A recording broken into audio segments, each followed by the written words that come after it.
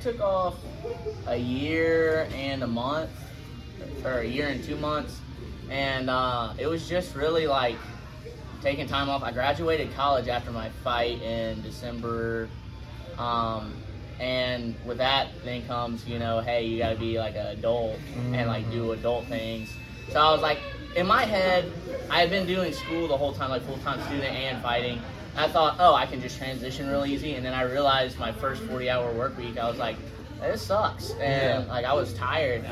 It was a lot harder on me than school. So I just was like trying to get used to that. And then it got to, let's train 3 times a week, make sure I can do that, and build up the tolerance again. And then like about summertime, I decided, okay, I know what I want to do with my future. So that includes going back to school again. So now I'm working full-time and doing school and then trying to train, and it's like that's a long day every day. Full slate for sure. So it just was like trying to get back to where like I used to train for a fight, right? Because I like to be in the gym 5-6 days a week. Like so that's my preferred training schedule for a fight, and especially if you want to fight at a high level, that's what you got to do. I mean, you can't just train 3 days a week and think, oh, I'm going to be one of the best in the world or whatever your goal is. That's one of the problems, or not problems, but that's one of the issues that I face, is having a full-time 40-hour work week, then having 4 kids, and, you know, a relationship and a family, and that they want you and they want a part of you, but then also I'm trying to train and do those things. And it's always interesting to see someone who has grown up and had to do nothing but like school and basically train to now I have to transition into adulthood. Now I have to transition and learn how to balance, balance these things. And that was one thing about midsummer of last year. I was like, do I even want to fight again? Like, I didn't tell anybody that. Nobody knows that. But I really thought, I was like, this is freaking hard. Like, I really thought, I was like, well, I'm going back to school. I'm working full time, and I was like, do I even like come back like to be able to fight?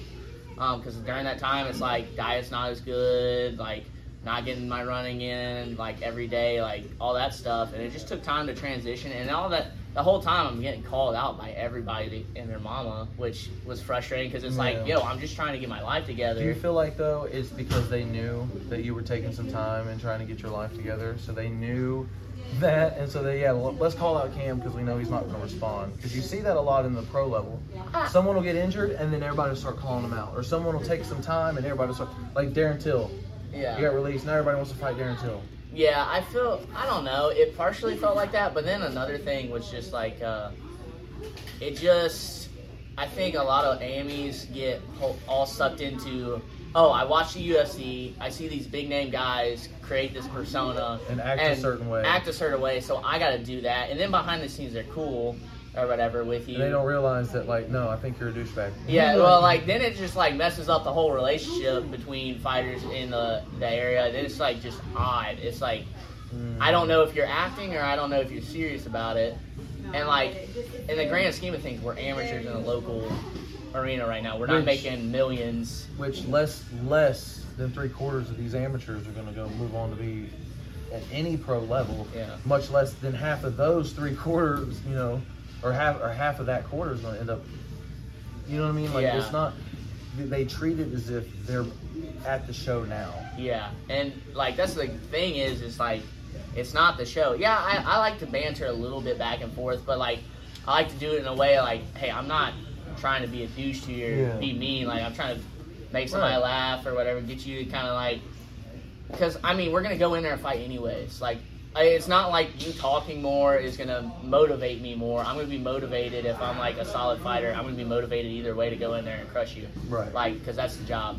But I mean, it just is annoying, really, because it's like you're talking so much, and I'm like, you haven't, in the grand scheme, compared to the UFC, all that stuff, haven't made it to the level, made it to the level that you think you're at, I guess, right now. I mean, it's the amateur level. Yeah, well, and that's one thing, too, is like I fought probably 20 or 30 times, including the pro fights, including amateur fights. And not one time have I had bad blood with any of those guys. Anybody I've ever fought, I've never had bad blood. We've had banter, like, oh, you're going to see, like me and Javonis had banter, like you're going to see, you better be ready to die in there, et cetera, et cetera, et cetera. But at the end of the day, it was never any bad blood. It was never any like insulting comments towards one another. We were able to build that fight without having to like question each other's manhood. And I feel like that's becoming the norm now. Yeah, and people are used to being able to hide behind the keyboard or their phone or whatever, and then when they see a person, it's just business, it's just business. But you see, like when Conor fought Nate, or when Conor fought Khabib, it's not just business. So some people, it's not just business, and I get it to a certain degree or whatever. But I think that's why, honestly, I sell tickets the way I do, is because I don't need to like go out and just act a certain way or whatever. Right. You just be yourself, and people really like genuine people, like, because that's so hard to find now. It's just somebody being for real. You want to know my theory there? The ones that have to do a persona are just boring ass motherfuckers, dude. They're just boring. They have to create a persona because their own persona isn't interesting enough. I've never had to create any persona. People love watching me fight. Yeah. People respect me, and maybe they want to watch me fight because they want to see me lose. Either way, they talk to me. They have a respect for me or whatever, and I've never had to be insulting to another person as far as like that. You know what I mean? To sell a fight or anything, and then go behind closed doors and say, "Hey man, I'm really your friend. All that stuff I said about your mom was pretend." Yeah, it's just like it's a little much. Being a genuine, like just the genuine persona and just be yourself type thing really just sells, because like just society as a whole, like there's a lot of people that are just fake. Yes. I mean, it's hard to find a real true friend. That's why when people find friends and they're that person you're willing to jump in a foxhole with when times get hard, like, and they got your back and you know that, you stick with that person. Yeah. I mean, it's the same thing with like fighting. Like, it sells so much because everybody saw what Conor did and Colby Covington does. Like, I mean, they talk such a huge game, and it was like, I mean, Conor's come up with the talking and all that stuff was insane. Like, that was nothing like we've seen before. Chael did it first. Well, yeah. But Conor, granted, Conor was but successful. Took it to another level. He was successful with his trash talk. Yeah. He actually won championships. Yeah, so it took it to a new level. Right. And even Chael's trash talk, like, sometimes it felt like more pro wrestling talk, and then when Conor says it, it's like, oh, this guy really truly like believes what he's saying. Yeah. And then everybody saw that and just was like, oh, I got to be like that. It's like, dude, just be yourself. Or the reason it worked for him, is because no one had seen it like that before, so it was a genuine thing at first. Like everybody thought Conor was genuinely that way. So then when they see these things and they're like, oh, well, that must be it. No, that's just, he came up with a persona. I'll give him that. But he was the first to do it like that. Yeah. And everybody's just a carbon copy. Let me just copy. Yeah. And, yeah, I mean, you work in an office? I work in physical therapy, so it's like a semi-office. You make copies? I make copies of You ever make a copy of a copy of a copy? It gets darker and darker and darker and harder to read and harder to read and harder to read. And it's the same thing. When you copy something so much, there's only so much. There's no like originality to it, and you got to bring something fresh. You got to bring something original. That's why I like John Jones, because I don't think he's fake. No, I think he's honest. I think he was a really dumb kid, made some really dumb mistakes, made some really, really dumb mistakes in his personal life, his relationship, and whatever else you want to say. But that's human and that's people, and he's owning up to it, and he's just like, hey, this is who I am, this is how this went, and this is whatever. Yeah.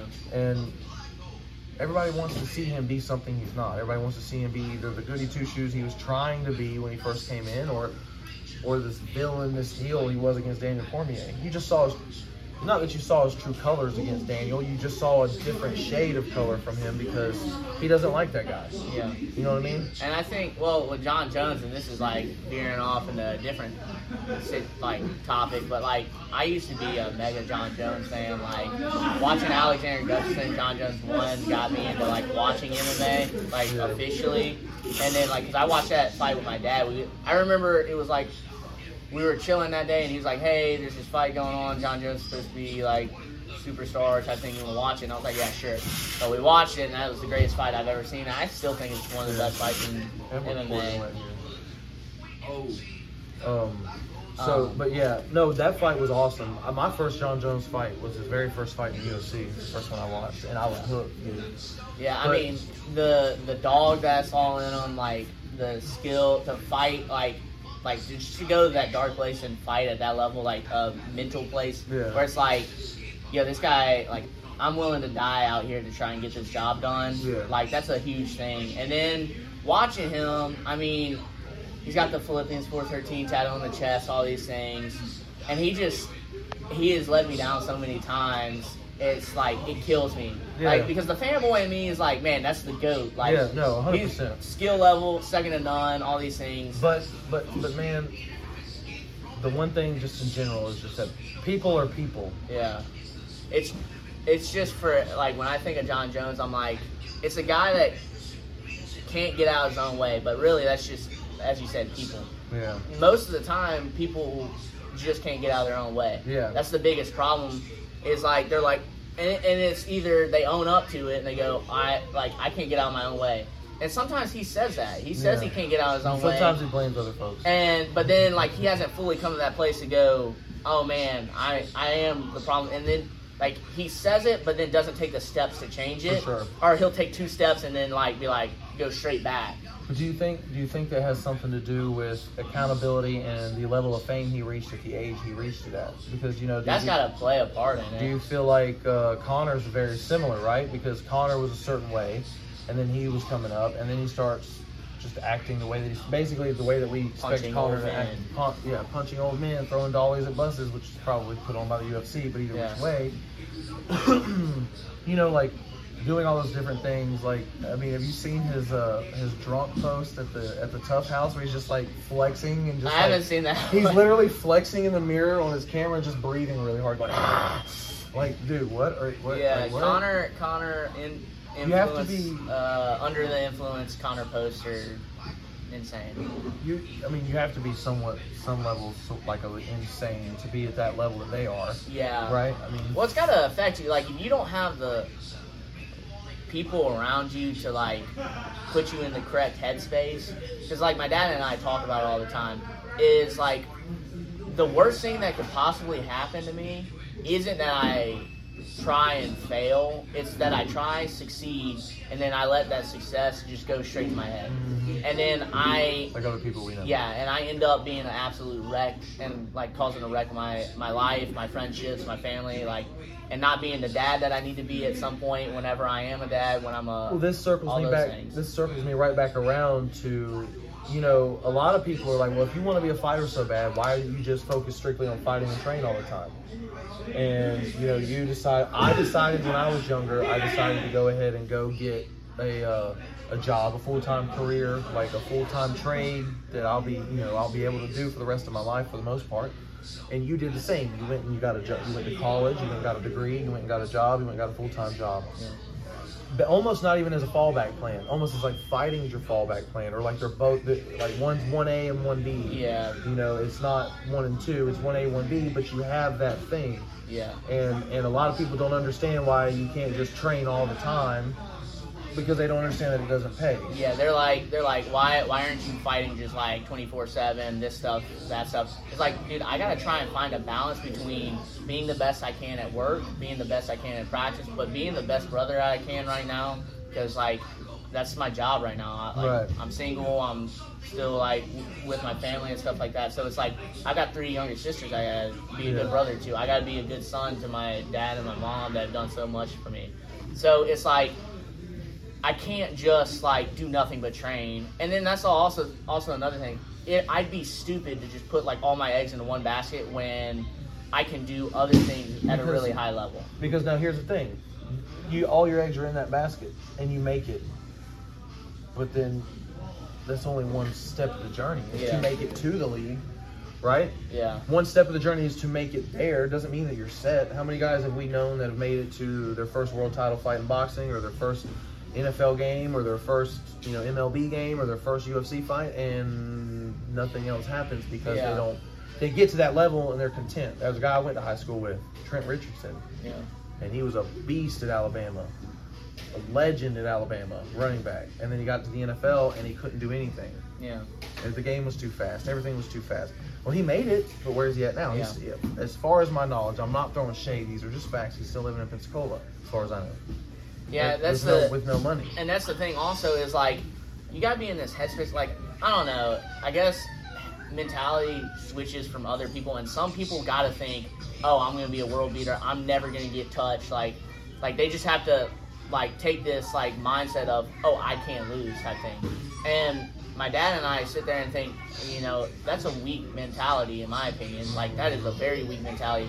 But my dad and I talk a lot about mentality, stuff like that. My dad's my best friend. So we talk about all these things. And it's like, we watch The Ultimate Fighter, and they give the usual spiel of, like, I've worked so hard, I'm dedicated, more dedicated than everybody here. Like, everybody at the house is literally pushing themselves to the max. Like, yeah, there's leagues of somebody may put in a little more time here, but everybody is, like, willing to push themselves to that level. So if you have this mindset of, like, oh, I can't be touched, blah, blah, blah, I'm not going to lose, there's no way I lose to this guy. What happens when you do meet that guy that's willing to push you over the edge? Yeah. Like I like fighting people that have that mentality, because I'm willing to take you, like, out there and drown you. Yeah, like, for sure. Like, and it allows me to be free to go, you know, I have pushed the hardest I literally can, like, in the gym, outside the gym, lifting, running. I have done everything that I can, and I'm going to go in there and I'm going to pull the trigger, and if I win, good.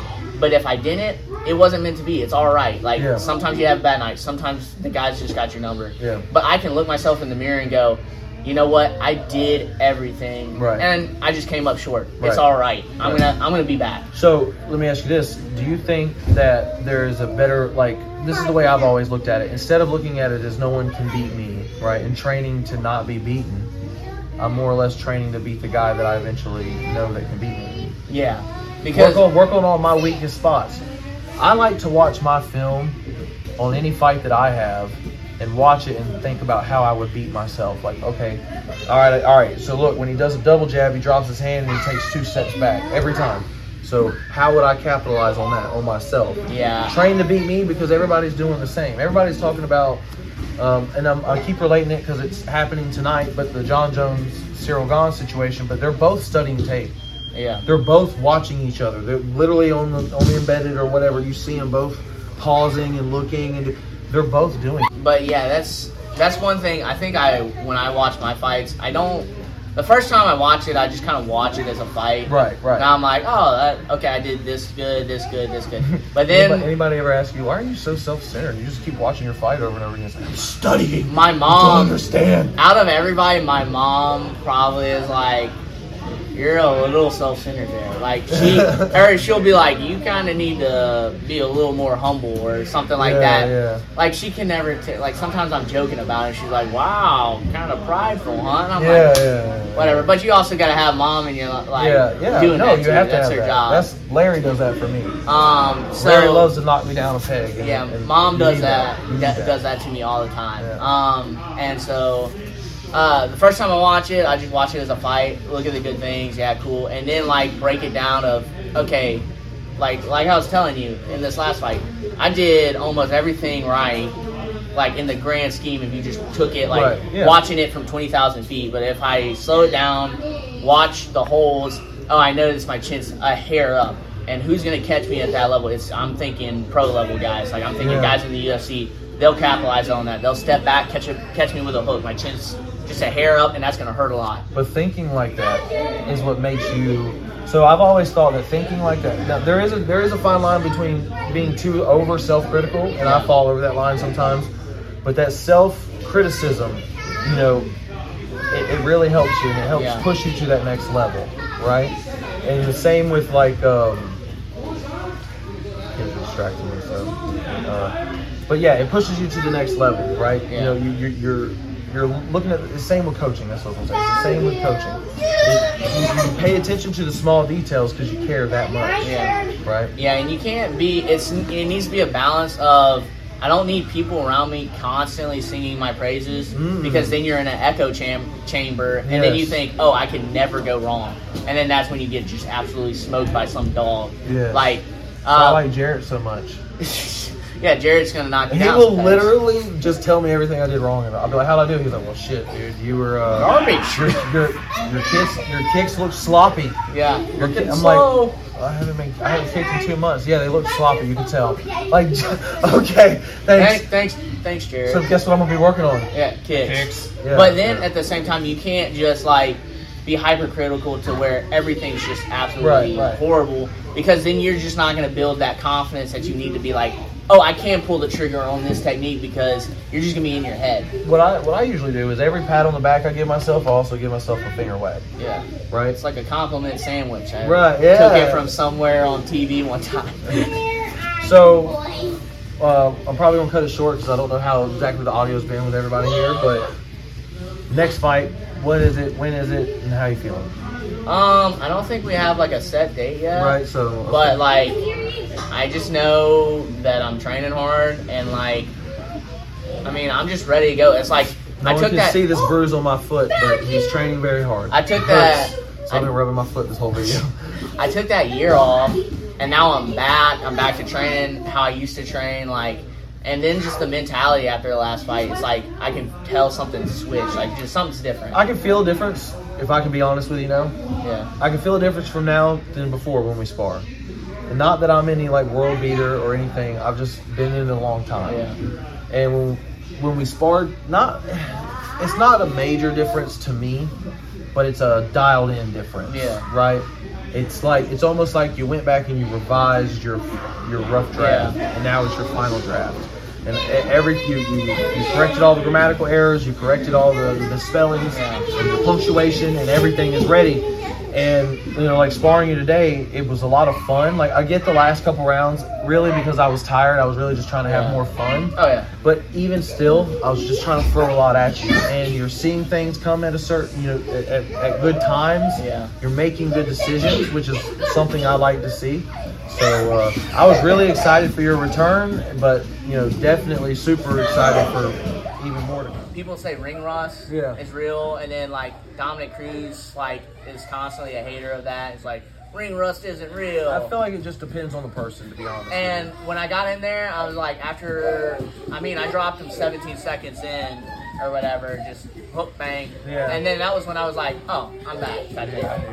And then it was like after that, I just knew it was like, okay, that was good. And then Dean, Devin, all those guys were like, who is this new Cam that came out? Like I flipped the switch even more so. Patient, good striking, put on more muscle, physically looked a lot better. Just everything was dialed in, and I'm like, you guys haven't seen anything yet. Like, that was me getting back to just being in. And now it's like, now that I'm back, it's like, it's only going to get better and better. Because each time I want to add a new wrinkle. It's like, I showed some new wrinkles there, like patience of like, I heard him, but I didn't just rush in. Yeah. I just kind of shook it off, came in, dialed it in. But like, now it's like, I'm already working on things that I think are going to separate me another level of, hey, you've seen me do this, but then say we make it to the second round, you have not seen this. Yes. And it's like, it's a new defense, it's a new movement, it's like... It's like a different fighter every round. Yeah. Almost. Yeah. And so I just want to drill it so much that I get to the point of like, it's like, you don't expect that. You're not going to see that on tape because I haven't shown it yet. Yeah. It's like, it's in the back pocket, and it's like, oh yeah, look, reverse Uno type thing. Yeah. And those things, doing those things, it's like, my goal isn't just an amateur title or I'm going to be the best in Pensacola. Like, no, I want to just see how far I can go.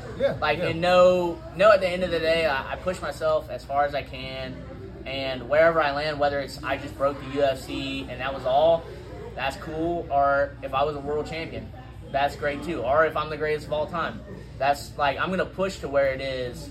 You're going to push to your potential. Yeah, I'm going to meet my potential. But you're not going to put yourself in a detriment chasing something that may not be within your reach. Yeah. So that's the hardest thing that a lot of these athletes don't do is realize what their reach is. That's why you see a lot of these guys fighting past their primes. But we're going to go ahead and cut it here because so Hey, man, I really appreciate it. For sure. We'll do it. We'll definitely do it again in a more contained environment. You know, for sure.